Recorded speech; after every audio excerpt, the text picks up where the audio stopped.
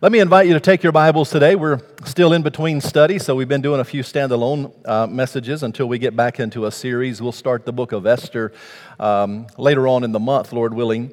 But, not Esther, but Ezra later on in the month. So today we're going to look at the book of Proverbs, the first chapter. And I simply want to talk to you today about wisdom living.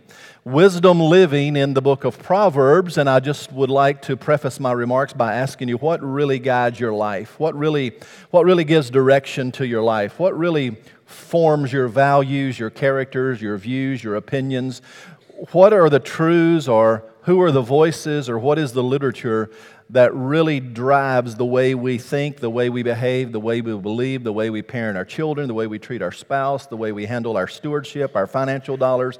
What are the elements that speak into our lives, or who are the voices that speak into our lives that form our view?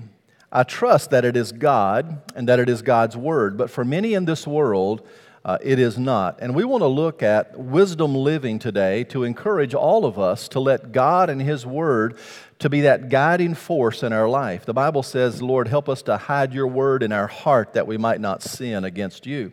And I pray today that we would learn that from Proverbs chapter 1. Notice with me the Proverbs of Solomon, the son of David, king of Israel. To know wisdom and instruction, to perceive the words of understanding, to receive the instruction of wisdom, justice, and judgment, and equity, to give subtlety to the simple, or some translations say prudence, to the simple, to the young man, knowledge and discretion. A wise man will hear and will increase learning, and a man of understanding shall attain to wise counsels, to understand a proverb, an interpretation, the words of the wise and their dark sayings. The fear of the Lord is the beginning of knowledge, but fools despise wisdom and instruction. So may God add His blessings today as we look at wisdom living. Proverbs provides wise words that lead to wise living. Let me say that again. Proverbs gives us wise words. And if we will take them off the page and put them into our heart, it leads to wise living. God has designed these to prepare us for the troubles of life before they ever come to us. He has designed these in a way to be preemptive strikes, if you will, that just before trouble comes or hardship arises, that we are equipped by having these proverbs in our lives. It has been said that just as the book of Psalms leads us in our devotional life toward God, that the book of Proverbs leads us in our practical life as we look around and we see the struggles and the difficulties in life, and we learn to make sense out of those struggles. Because the Proverbs, they challenge, they convict, they instruct, they guide, they lead, they direct, and as you're walking in your faith journey, we need the guidance of God. I had read that Dr. Billy Graham, for some 50 years in his ministry, that every day he read a chapter in the book of Proverbs. I know other ministers that have made that part of their spiritual formation, that every day they'll read a chapter in the book of Proverbs. Now, Proverbs is 31 chapters long, and if you can read a chapter every day in Proverbs, you'll have it read in a month. And if you do that every month, you would have read through the book of Proverbs 12 times every year. Wouldn't that be a wonderful way to learn to grow and to have wisdom living as part of your life? So let me challenge you to consider that. Now, as you look through these opening verses, what you find is that it doesn't read like a narrative, so I can't preach it that way. You know, I love preaching the narratives because I love telling the stories and unfolding those stories as the Scripture unfolds them. But this doesn't preach that way because it's not written that way. Instead of a narrative, what you have here are a series of wise sayings, kind of a collection of sayings that took some 3,000 years, or it was about 3,000 years ago when they were composed, most of them by King Solomon, but a few of them by some other people. So it's not stories that you read when you go through Proverbs. You get these wise sayings, these truisms. these nuggets that have short staccato sayings that have long experience behind them. And they really give us a great deal of wisdom for living. Again, they are very practical. They're very timeless. They're very relevant. And they tell us what godly living looks like. Now let me say that again. Don't miss that. They tell us what godly living really looks like. They tell you how life is supposed to work, what life is supposed to look like. They're not necessarily promises, but they are life principles. Let me give you a few. Proverbs 11:29. He that troubles his own house shall inherit the wind, and the fool shall be the servant of the wise at heart. Proverbs 15:16. Better a little with fear of the Lord than great treasure in turmoil. Proverbs 17:22. A merry heart does good like a medicine, but a broken spirit dries up the bones. Proverbs 18:21. Death and life are in the power of the tongue. Proverbs 27:3. A stone is heavy and sand weighty, but a fool's wrath is heavier than them both. Proverbs 27:17. As iron sharpens iron, so one man sharpens another. So you can see it's not in story form. It's part of what's called wisdom literature, and it's given to us a phrase at a time, a truth at a time, a proverb at a time that'll be like a seed that can plant in our heart that will grow and flourish. It is believed by many that Proverbs served as the curriculum. As Solomon would write this, that it served as the curriculum that the young men would use as they were being trained to serve in the courts of King Solomon's palace. But nonetheless, what I want to do today is I want us to look at this opening few passages of Proverbs, and I want us to discover how the wise person is an individual who follows God and loves God and lives for God, and then the person is contrasted with the foolish person who does not follow God. Now, it doesn't get any simpler than this. Two choices, the wise and the foolish. One follows God, one does not. And I want you to come down on the side today of being a person who's going to follow God. Now, I know many of you do that because I think the fact that you're here this morning shows that you have a desire to follow God. The fact that you support the work of the church and you love your church family and you love the God of this church, that shows me and tells me that you're interested in wisdom living. But there are times in our lives that even the most mature Christian can make foolish decisions. Proverbs helps us not to make those decisions, because when we do make those foolish decisions, the backwash of that can take a long time to be corrected, all right? So we want it to be preemptive and to guide us in such a way that we do not make foolish decisions. So look how it opens up. It opens up by revealing the author. He says it is the Proverbs of Solomon, the son of David, king of Israel. He says that again in chapter 10. He says it again in chapter 25. And he says it again in chapter 31. Perhaps even more than that, if you believe that maybe King Lemuel and Solomon were one and the same, and I certainly do believe that. He was also known as Jedediah in the Bible, and he has a number of different titles in which he was given. But he reiterates the fact that these proverbs were written by the world's wisest man. You know, Solomon wrote the book of the Song of Solomon when he was a young man. The scriptures tell us that he fell in love. He fell madly in love with a Shulamite woman. And he just loved her so much that he wrote the book of Song of Solomon as a kind of a love story for her.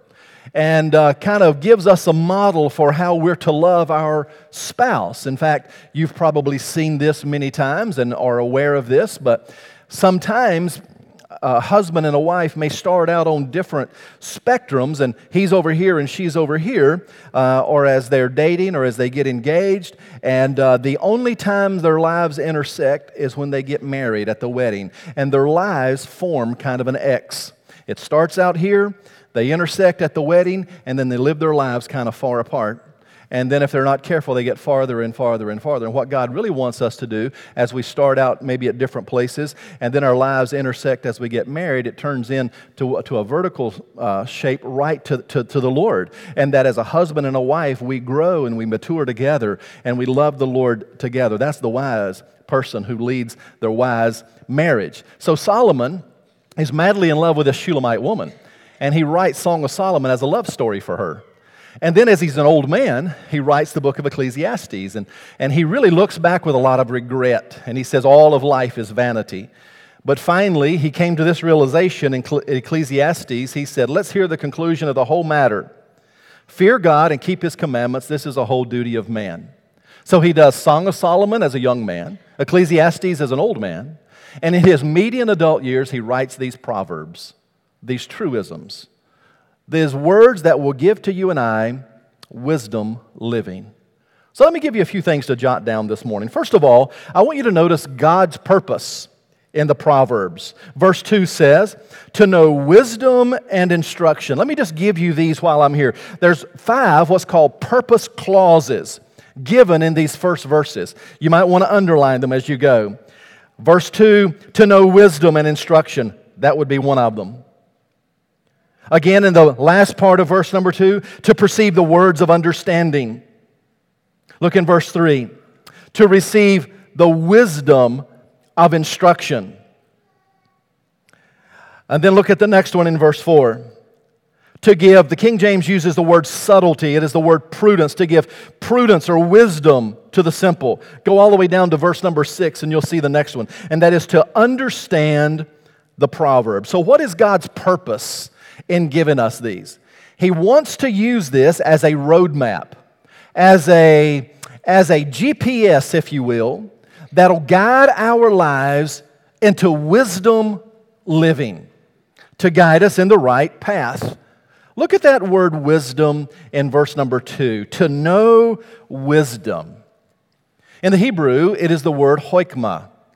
And it was used for somebody who had a unique skill, maybe a craftsman, and he was a great woodworker, and he was able to take an unsightly piece of wood and turn that into a beautiful artifact or something like that. That craftsman would be known as having hokmah. Or a person who can sing musically, and they've just mastered the music scale, and they can hit the notes effortlessly. That person is known to have hokmah. Or maybe a person who has some other ability or skill, and they've been able to master a particular skill. That person is known to have hokmah, or wisdom. And when we apply that to how we live our lives, Solomon is saying, if you have wisdom living, doesn't mean you're not going to have trouble. It doesn't mean you're not going to have problems. What it does mean is that you're going to have the hokmah. You're going to have the skill, the wisdom, the ability to navigate through life without hitting all of the minefields and all of the traps that the devil has laid out for you. Wisdom living, and God's purposes in giving us this, is to help us avoid the struggles or to avoid the traps, and then to help others do the same thing. So let me ask you, how are you doing in that regard? How are you doing in avoiding the pitfalls and avoiding the landmines that the devil lays out for us? Or how are we doing in helping others avoid those landmines? The story is told about a man who was a pilot, and he was flying a small single-engine airplane toward a country airport or a county airport many, many years ago. And it's a true story, and he was behind schedule when he arrived, and it was just beginning to get dark, and the sun was starting to go down over the mountain range, and it cast a deep shadow across the runway. And it was just a small airport. There was nobody on duty at the airport. The plane that he was flying did not have any kind of landing lights or any assistance like that. You know, of course, many of you know my son is a pilot, and he talks about he'll fly into some of these little small airports, and he has to click something on the instrument panel a couple of times, and it'll cause the runway lights to come on so he can see how to land. I don't know much about that, but anyway, that's what he tells me. So this particular guy had no access to that kind of technology at the time. So it was dark, and he made a pass around the airport, and nobody there. He's all by himself, and realizes that he is in trouble. He makes another pass and is not comfortable with landing, but every pass that he makes, it got darker and darker until finally he could not see anything toward the ground. So in his plane, he started circling, and he circled, and he circled, and he circled, and he circled the airport for 2 hours, not knowing what to do. And knowing that in a little while he was going to run out of fuel, and no doubt probably be plunging to his death. But one of the neighbors that lived close by to the airport heard this plane continually circling around and around and around, and he put two and two together, and he thought, this pilot is in trouble. He gets in his pickup truck, and he rides out to the airfield, and he begins with his headlights on high, going up and down the runway, and up and down the runway, and up and down the runway, trying to show the pilot where the runway is. And then he parks at the far end of the runway to shine his lights as far down the runway as he can, and he is able to help this pilot safely land his plane. And had it not been for him, the pilot probably would have faced, no doubt would have faced certain death. The Proverbs are given to us to kind of shine that light for us, to give us that direction so we know how to land our plane, if you will. God's purposes for us is to know wisdom, to know His wisdom, and let that wisdom lead us. So that's His purpose in the Proverbs. Look at, secondly, the practice in the Proverbs. And when I talk about practice, many times we think about church life as moralistic preaching, that true biblical preaching is preaching about every sin in the world. And I don't think that's true biblical preaching, but I do think we have a mandate from God to call sin exactly what it is, and that's sin. But there's the worry of what's called moralistic preaching, is that if we try to live a clean life, that's good enough. You'll never be able to lead a clean enough life to merit God's favor. Only the Lord Jesus Christ did that. So all of our preaching really has to be gospel-centered, meaning that Jesus did what we would never be able to accomplish on our own. He had the perfect life, and we're all going to fall short. Doesn't mean that we don't strive to be like Jesus. Certainly we do. But this is not moralism, or this is not moralistic preaching. It has its roots in the gospel, because he begins by saying it is the fear of the Lord. It is not being good. It's not worrying that God's going to zap you if you're not good. What is it? The starting place is with the fear of the Lord. Look in verse number 4 at what he says. These are given, this is his practice, to give prudence, to give wisdom to the simple, to the young man, knowledge and discretion. It is the picture, really not to be insulting to anyone, it is the picture of a younger person who may not have the experience of life lessons that an older person would have, and they still have a lot to learn. I mean, we all have a lot to learn. But particularly here it's for a younger person who is still inexperienced. So he says the book of Proverbs was given to a young man to help you become wise. But in greater application, it is certainly given to all of us, because we're all a work in progress, right? And we all want to become wise. How many of you know people who it seems as though, if you've known them any length of time at all, they continue to make the same mistakes over and over and over again? Sometimes people can make the same foolish mistakes over and over again. They get into one toxic relationship after another toxic relationship after another toxic relationship. They may say hurtful things to apologize, and then it happens over and over and over again. Proverbs, God's purpose behind that is to help us to break that cycle in our practice, not to repeat the same old stuff, not to get caught in this vortex of living life where we repeat the same old draining nonsense in life day after day after day. But God wants to cause us to rise to a higher plane of wisdom living. These words give wisdom, prudence to the simple. Look what he says in verse 5. And notice this: a wise man will hear an increase in learning, and a man of understanding shall attain to wise counsel, to understand the proverb and the interpretation, the words of the wise and their dark sayings. What does he mean? He is saying that as he gives us this wisdom literature, a person who can be classified as wise person is one who listens to this. They don't just pass it off with a sweep of the hand and think, I can do better, but they increase their learning because they are hearing the Word. The Bible says faith comes by hearing, and hearing by what, church? That's right, the Word of God. And as God's Word is proclaimed, it builds our faith, it strengthens us, it helps us know the Lord better, and helps us even know ourselves better. So the wise person is one who listens. And as we listen to God's wisdom, we put that wisdom to practice in our lives. It's kind of like two men were going down the road down the sidewalk in Manhattan, New York. One of them was a man who had lived in New York all of his life. He had been born there. He was raised there. The other man was a Native American, and he was raised out in the West, and he was raised in a rural environment, but nonetheless, they became friends, and they were walking down the sidewalk in Manhattan. And in the background, there were cars that were going up and down the road. Horns were blaring, sirens back in the distance. There were people talking, there was traffic noise, all kinds of hustle and bustle that you can only imagine, or you may know in reality if you've been to a place like New York. And suddenly the Indian guy, he just stops and he said, listen. He said, I hear a cricket. And the guy said, there's no way you can hear a cricket in all of this noise pollution going on around us. And he said, yeah, I hear a cricket.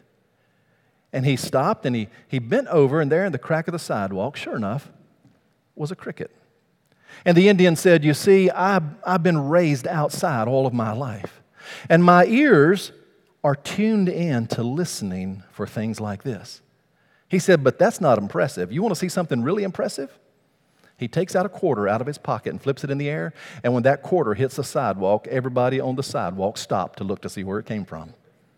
That's what they were tuned into, and that's what they were listening for. Solomon said that the wise person is tuned in to what God has to say so that our lives would be led in wisdom. You see, again, we're all a work in progress. None of us have arrived. We're all going through this sanctification process to hopefully become more like Jesus. We're all at different places in our lives. But the point is, the mature get more mature. The immature hopefully move toward maturity, and that we all, hopefully, as we mature to be more like Christ, that we become more like Him and can not only land our plane, but we can help others do the same. So that's God's purpose in the Proverbs. And that's what He means by the practice of our Proverbs, to listen, to zero in on what God has to say. And then number 3, let's look at the person, God's person in the Proverbs. If you're listening, say amen. Look in verse number 7, if you will. Notice the person. The fear of the Lord is the beginning of knowledge, but fools despise wisdom and instruction. Now, if you were to look for a common theme in Proverbs, this would be what's called the big idea of Proverbs. This would be the theme verse. This is kind of the thesis statement or the purpose statement for the entire book. That the fear of the Lord is the beginning of knowledge, but fools despise wisdom and instruction. Two kinds of people, wise, foolish.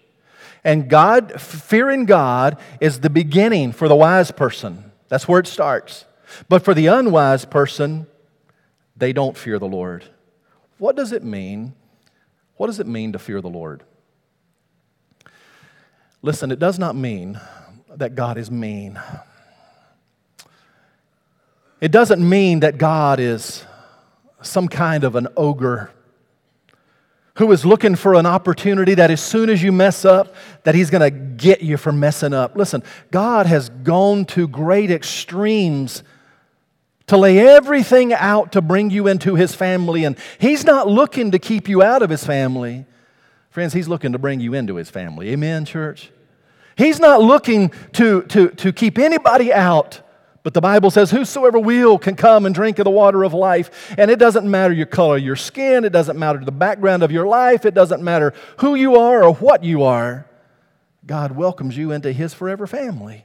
And as we come into His family, the Bible says we become new creatures, new creations. We're slowly changed and molded into the image of the Lord Jesus Christ. So to fear the Lord does not mean that we have to be afraid that if we step out of line that God is somehow going to kill us or zap us. He could, and we probably deserve it.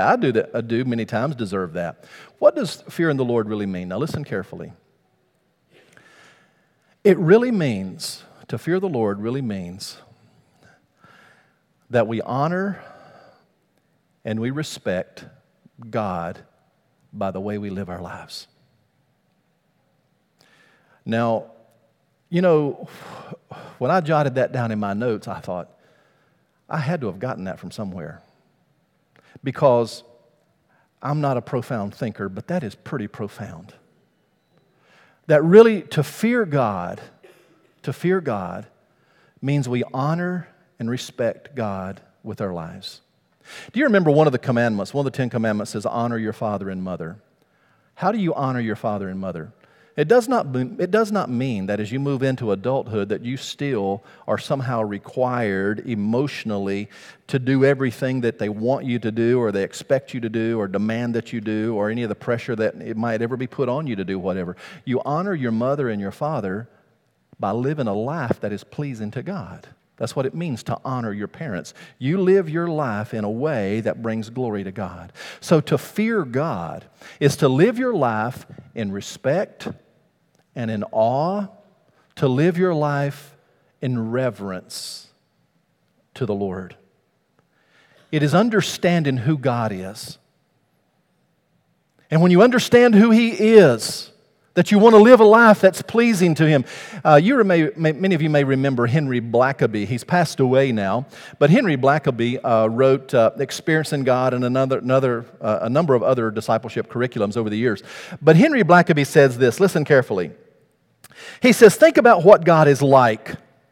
He is powerful. He created an entire universe from nothing. He is all-knowing. He is aware of your every action, your every mood, your hopes, your dreams, your every thought.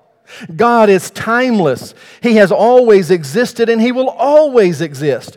He created time. He's not bound by it as we are. So complete is His love for us that He gave up His only Son to be humiliated, tortured, and murdered to pay for our sins. It seems inconceivable that He longs for a close personal relationship with each of us, the very creatures who sent Jesus to the cross. This knowledge ought to make us tremble, not in the fear that God would hurt us, but in the reverence of His magnificence. When we begin to understand who God is, what He has done for us, and what He is really like, we have started on the path to wisdom.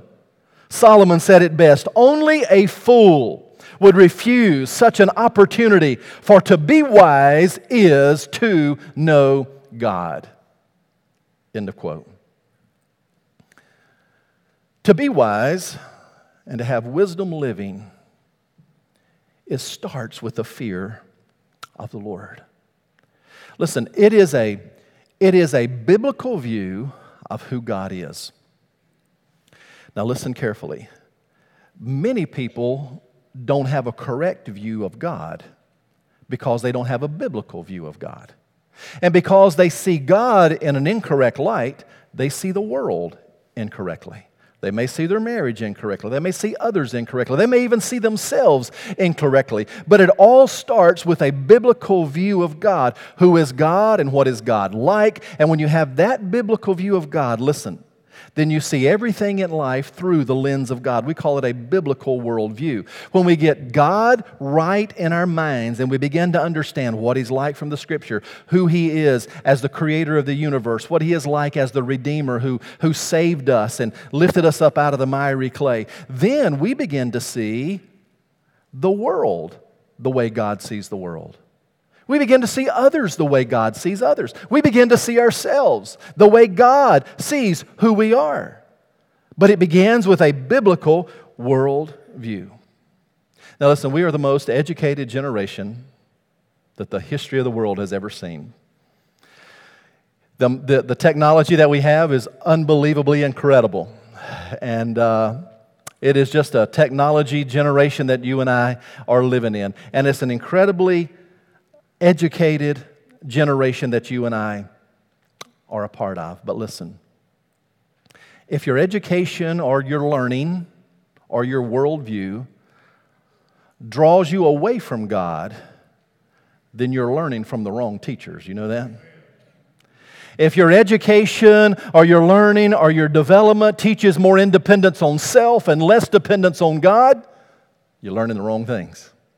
The greatest thing in life that we can do is to get all the education that we can, but filter that through what God's Word has to say. That is true wisdom living, because that helps us take all the facts and put the facts together in a way that fits the way God wants them to. Our society today is highly educated, but people have a lot of knowledge and they know a lot of facts. But you can look at life. Doesn't it appear as though those pieces never really seem to come together for some people? A lot of education, a lot of smarts, a lot of intellect, a lot of brains, but you got to know what to do with that. And you can only do that if we know God and we have a biblical worldview of who God is. And listen, if you take God out of society, what you'll get is chaos. You take Him out of your marriage, you'll have a chaotic marriage. Take Him out of your home, you have a chaotic home. He's not welcome in the church, you have a chaotic church. He's not welcome wherever you are. The result of that is chaos. It's always been that way, and it always will be that way. One of my favorite authors is C.S. Lewis, and one of my favorite quotes, I've given you this many times, from C.S. Lewis, he says this: "Education without values, as useful as it seems, serves rather to make a man a more clever devil." And isn't that true?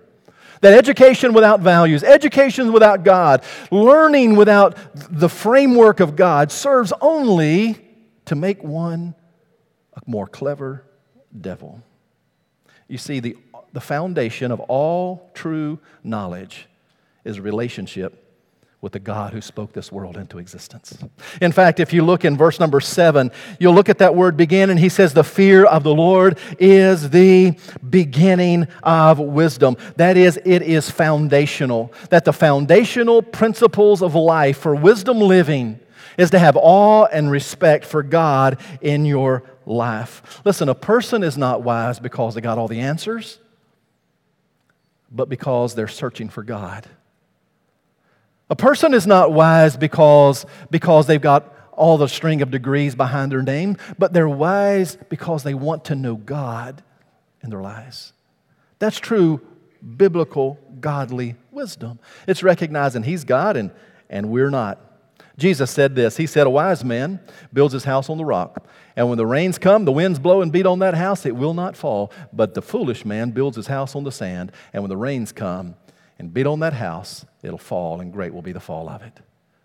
So in wisdom living, he contrasts the foolish and the wise.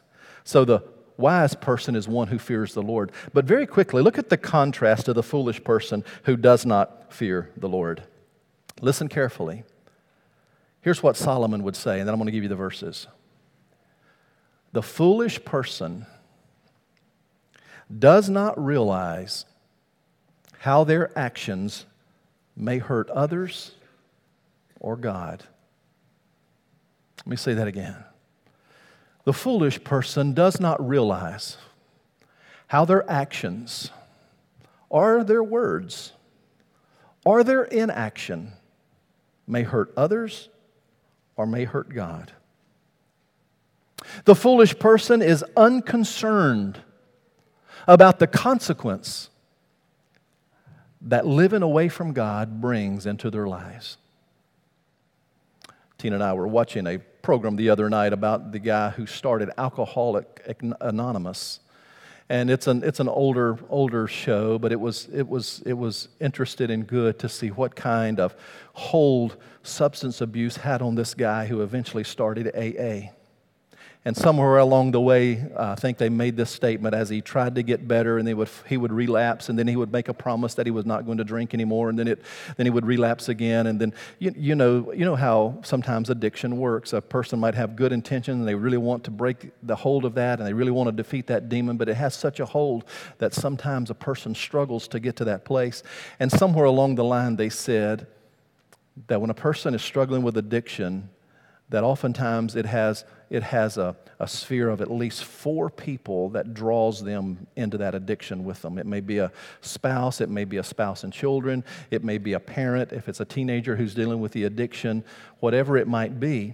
But we know that it's real and that it struggles, that those struggles are real. And sometimes a person dealing with that is unaware or unconcerned with how much their choices hurt other people or maybe even hurt God. Let me show you and give you a few characteristics of what Solomon says is a foolish person. We'll take about 5 minutes and we're going to close. First of all, just let me show you these. Turn over to chapter 12 and look in verse number 15. If you're listening, say amen. Chapter 12, verse 15. If you're taking notes, you may want to jot this down. Number one, a foolish person, Solomon would identify him as being very headstrong. Chapter 12, verse 15. The way of a fool is right in his own eyes, but he that hearkens to the counsel is wise. Look at that. The way of the fool is right in his own eyes. He's very headstrong about it. Look in verse number 16. I'll give you the second one. The foolish person, his life is disruptive. Verse 16. A fool's wrath is presently known, but a prudent man covers the shame. Notice, a fool's wrath is presently known. He is disruptive. And life for the foolish person, wherever they go, you can just about be sure, because they've not learned wisdom living, they're going to be disruptive wherever they go in their lifestyle. Turn over a couple of pages to chapter 15 and look in verse number 5. And you can write down that the foolish person is contentious. Verse 5. A fool despises his father's instruction, but he that regards reproof is prudent. When most people consider it honorable and good to heal an argument and to solve an argument, here is a person who likes to pour gasoline on the flame, and they love the drama of life. Go over to chapter 27. We'll just look at a couple of more. Chapter 27, and you can write down the words that he is habitual. Habitual. Chapter 27, verse 22. Though you should, King James uses the word, bray a fool. Some translations say pound. Though you should pound a fool in mortar among the wheat with a pestle, yet will not his foolishness depart from him. Eugene Peterson says it this way. He says, you cannot pound foolishness out of a fool. It has to be a work of God where we develop that understanding of the fear of God and want to have His guidance in our lives. Proverbs 4:3 says this, and we'll close. Keep your heart with all diligence, for out of it springs the issues of life. So wisdom living, you see God's purposes in Proverbs, God's practice in Proverbs, God's person in Proverbs. What is the person that He wants you to be? He wants us to be people who live by the book. In fact, remember I told you these are very practical? Listen, let me just close by giving you a couple of practical things in life as you guard your life. A young person who's here today, and I don't want to point you out by saying young people, but it's true for all of us, especially our young people, because of the age in which they live. I want to challenge you. Go through your playlist on your phone. And if you have songs there that have vulgar lyrics, delete those. If you have songs in your playlist that are suggestive, delete those.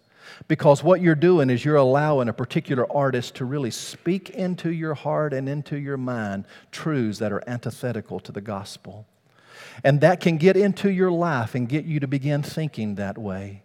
I would encourage you to look at your Netflix account and to see if there's sources of entertainment that you choose that Hollywood is speaking negative things and ugly things into your life. And I would say, don't put that in your life. Guard your life. That's what the wise person does. It's like build a hedge around your life. And don't just let anybody speak into your life.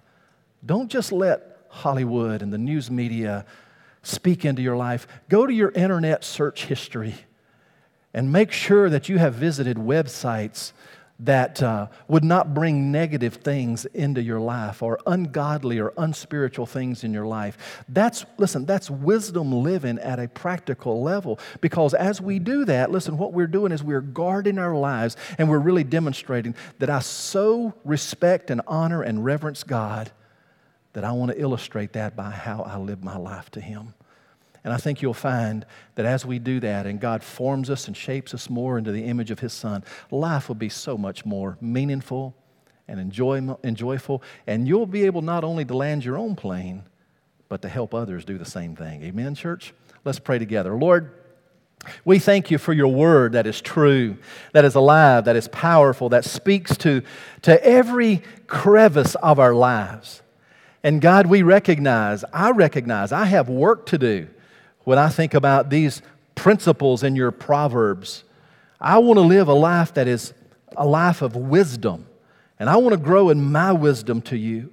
And God, I want our church family to do the same. But wisdom actually begins when we recognize who you are and that you sent your Son to die for us. And there may be someone here today who have never came to the place where they have accepted the sacrifice of Jesus on the cross of Calvary to be the payment for their sins. And they want to come today and they want to be a Christian and say, Pastor Darrell, maybe I don't understand it all, or I still have a lot of questions, but I believe that Jesus died for me, that He rose again, and I want to ask Jesus to come into my life.